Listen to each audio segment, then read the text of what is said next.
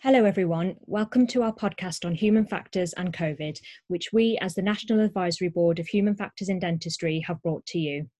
We are an expert group dedicated to raising awareness and understanding of human factors in dentistry. My name is Priya and I'm currently a local oral surgeon working at Birmingham Dental Hospital, and I've conducted human factors research through my Health Education England Clinical Leadership Fellowship I completed last year. My name is Tara. I'm also an invited member on the National Advisory Board for Human Factors in Dentistry, and I'm also Professor of Oral Surgery at King's College London. I led a multidisciplinary group in the development of local version of the National Safety Standards and Interventional Procedures, NATCIPS and LOCCIPS, which was published in 2017.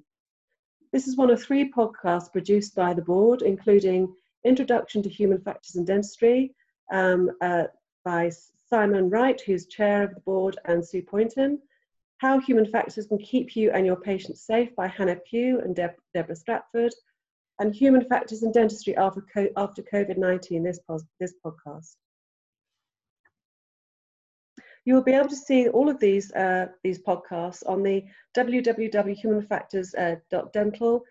We also have information about the board on the website that you can also contact us via the website.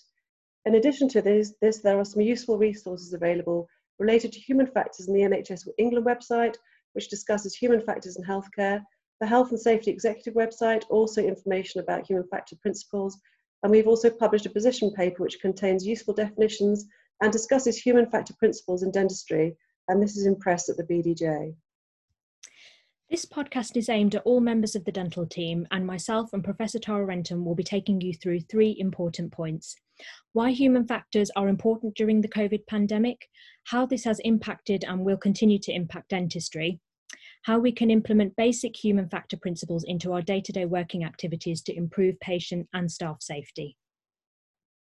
So let's start by updating on what human factors are in healthcare. There are many different definitions, but my preferred definition is enhancing clinical performance through an understanding of the effects of teamwork, tasks, equipment, workspace, culture, and organisation on human behaviour and abilities and application of that knowledge in clinical settings. Human factors comprise of several layers, including system-related factors, which is within the organisation in which we work, cultural related factors, both within the system, such as teams, or external factors such as regulatory influences, individual or team performance-related factors, and latent factors. These are factors that remain hidden within the system and under certain circumstances will be exposed.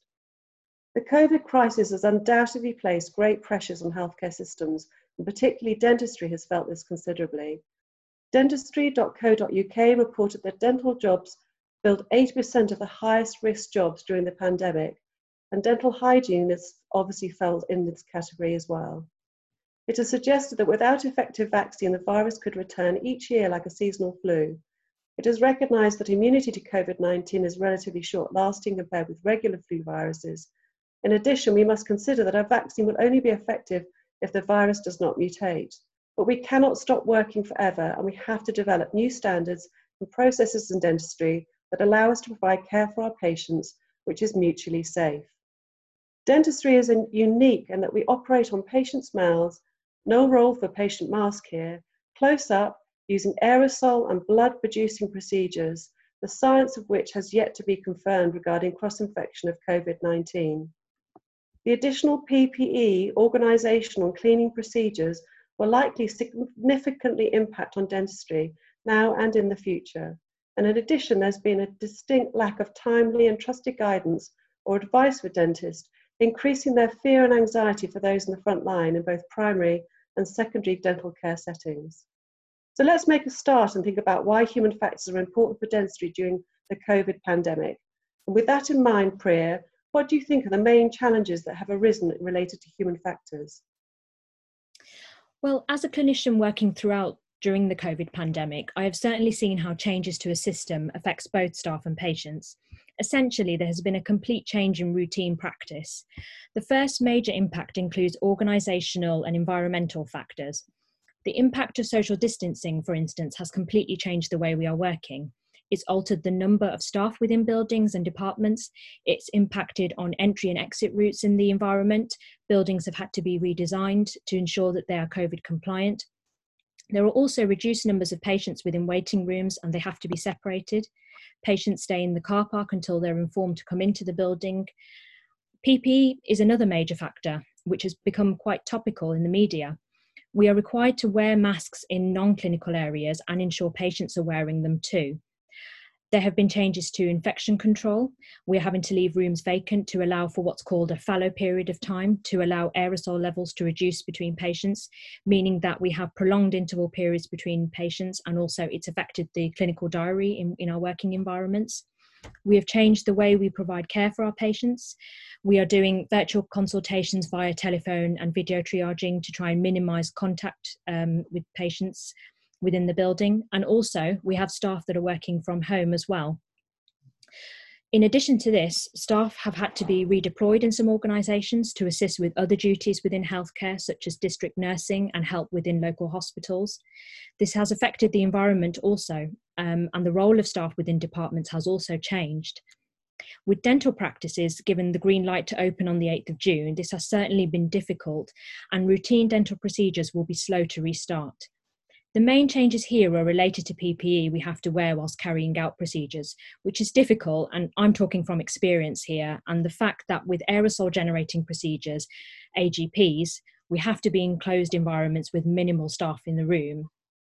Public Health England has recently published guidance regarding the infection prevention control for the remobilisation of services. This actually applies to dentistry as well and includes the use of PPE, social distancing, and the guidance on aerosol generating procedures. This will impact the way we work as services resume as well.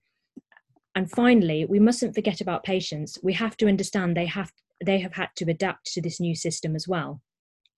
We are only scratching the surface here, and there are many more factors affected. Tara, what are your thoughts on performance-related factors such as task, workplace, and equipment-related factors? Where do we start? As I've mentioned, dentistry is a unique profession in that we undertake high-volume, complex technical surgery on conscious patients with on their mouths open, often at close proximity using aerosol-producing generating procedures, or AGPs, combined with saliva and often tissue and other bleeding elements. The cessation of routine dental care has impacted negatively on both dental teams and patients. The fear of infection is a significant factor preventing patients from seeking routine and even urgent care, and indeed in dental teams, particularly those at high risk. With regards to AGPs, the evidence is limited so far as to the degree and the significance of COVID-19 cross-infection during these procedures. However, there is a National Clinical Research Network Alliance group under the NIHR that will hopefully facilitate this research and identify risk and prevention of infection control during AGPs in dentistry. The rapid review of AGPs and their mitigation, including international guidance, was undertaken to inform the Scottish Dental Clinical Effectiveness Programme, the SDCEP, and involved Cochrane Health Organisation. This is not guidance, as evidence is so limited. They have already provided acute dental care guidance, and the review does, however, provide some recommendations on fallow periods, time gaps between patients, and what mitigations are necessary between COVID and non-COVID patients. Research is still ongoing in this field, and hopefully we can expect some concrete guidance soon. I've also mentioned the complexity of dental procedures. It relies heavily on the team work, like many other surgical procedures, but increasingly in the use of complex instruments and procedures in dentistry adds to the pressure of routine care. The additional PPE is burdensome, hot, uncomfortable, making work significantly more difficult and stressful, and often makes communication with team and patients increasingly challenging. Dentists also have 4 quadrants to operate in, compared with 1 liver or 1 heart for those surgeons involved, and 2 sets of teeth, deciduous and permanent teeth. Thus, wrong sites dental extraction continues to be 2nd or 3rd on the national never event list, despite our efforts with improving local safety standards for invasive procedures, the locally developed LOPSIPs, and reporting systems. And these are looking to be improved currently. Another issue that the relevant now is the errors surrounding virtual consultations. This may be related to different clinicians seeking patients for their assessment and other clinician providing the treatment, which often happens in oral surgery but not other areas of dentistry. This creates an opportunity for error between informing and gathering consent and the procedure. And even as we are aiming to minimize the number of visits patients make to keep them safe, there's also a risk of error in completing all their treatment in one visit. These also present time pressures on clinicians, which can also be additionally stressful. Lastly, this is environment mainly, but most dentists work in a confined small rooms, which may be an additional risk factor for cross-infection, and thus the area has good exhaust and air exchange systems installed similar to those we're used to in general anaesthetic theatres to remove anaesthetic gases. For example, an additional £4 million has been estimated as a quote just to upgrade a dental school system to allow patients and dental students to return to provide sufficient gas and air exchange systems in a dental building. This is a significant workplace hurdle and adds significant additional stress. So Priya, what do you think about cultural factors post-COVID? Well, I find cultural factors incredibly interesting.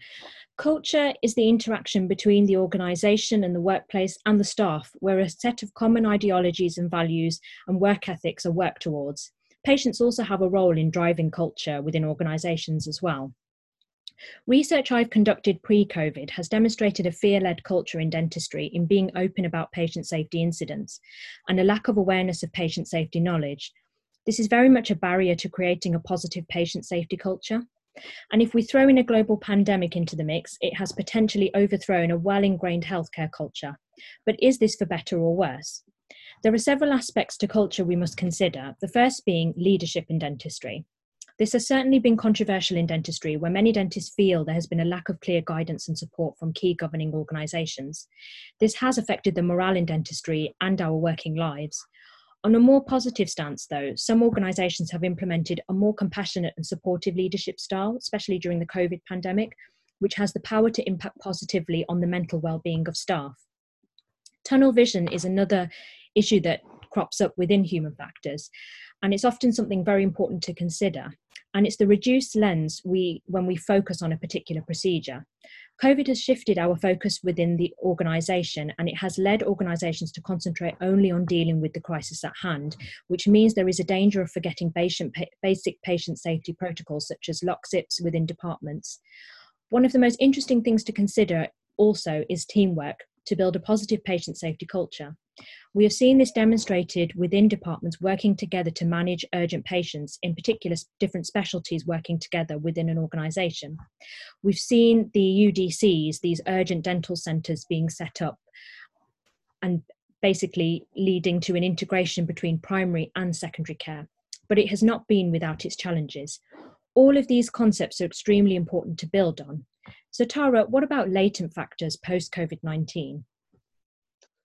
Well, some examples of latent factors include lack of confidence, which may be related to lack of knowledge or perceived lack of skill and ability, stress and fatigue, increased workload within the same time frame, distraction caused by internal and external pressures, for example, administrative errors, personal issues, internal and external pressures, feeling of being judged or being inadequate, and lack of insight and reflection. Those are the main latent factors. So all of the aforementioned, aside from lack of insight, are latent factors impacting on change in dental patient care post-COVID. We're in very difficult times, and the NHS staff are coping heroically, and those in private practice, under tremendous pressures. Staff have been redeployed into situations they are likely felt undertrained for, and the environment remains very uncertain.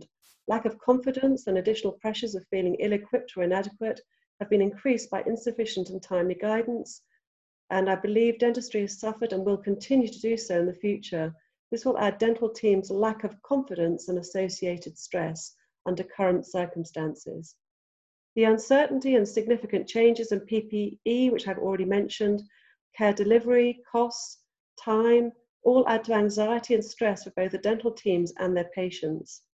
The significant pressures of working in burdensome PPE makes communication with patients and your team particularly difficult and stressful. And of course, the significant drop in patient attendance and capacity is going to massively impact on dental practice financial model and likely to result in many practice issues and requirement and an overview of the future dental business constructs. Priya, what is your conclusion? It is fair to say from our discussion, human factors has never been more important than now. If anything, the COVID pandemic has shown that we as a profession can adapt and positively contribute to the wider healthcare sphere. We must take this opportunity to learn from challenges we have experienced during this pandemic. And if we are to emerge as a more supportive profession, working to promote a positive patient safety culture, concepts such as strong leadership, collaboration between professionals and communication are key. One of the key aspects we need to address is the incorporation of human factors training into the profession. In particular, with our younger dentists, such as foundation dentists, dental core trainees, or even dentists at the early stages of their career. New dentists are at risk of making errors, especially within this new environment where they may be unfamiliar with protocols and wearing appropriate PPE. We must target training towards this cohort of the profession and make it mandatory training as part of their curriculum. I find that this will make them well-rounded clinicians contributing to the patient safety culture throughout their dental career. Yeah, I absolutely agree. Dentistry seems to lag behind medicine in mandatory training for junior staff, and I believe this to be essential. What is clear to me is that the current crisis, we cannot put patient safety and risk management on the back burner. When the COVID-19 crisis passes, people will have time to reflect and explore their rights to redress if untoward adverse health events have occurred. Today, we face record levels of NHS clinical negligence claims and costs, which also significantly adds to the pressure and stress in dentistry. There is no magic wand to be waved so that it all disappears overnight and normal times will recur. We have acute patient safety and clinical negligence problems in abnormal times, and it is likely that these issues will worsen. The failures shown in NHS England and NHS Improvement, Never Events provided a salutary reminder that we still have a long way to go to develop an ingrained patient safety culture within the NHS and private practice. In any event, using tried and tested standard operating procedures and lock SIPs, for example, as you've mentioned, ensures patient safety remains an easy priority for dental teams, even in the event of such significant pressures. I completely agree, Tara. There are many positive aspects that have come from this pandemic. I don't believe we are defeated and we have the potential to emerge stronger. Many disciplines in healthcare have described the pandemic as being almost like a time for reflection and a way to stop the clock and reorganise key principles. This can apply to dentistry and could be a fantastic opportunity to almost start again and launch a patient safety culture that optimises patient care and builds positivity within the profession. We hope that you found our discussion valuable and will implement these simple ways to build a supportive working environment for your colleagues and improve patient safety care that you provide in your patients. Please share these ideas with your teams and visit our website www.humanfactors.dental to listen to further podcasts. And on behalf of myself and Priya, we thank you very much for listening.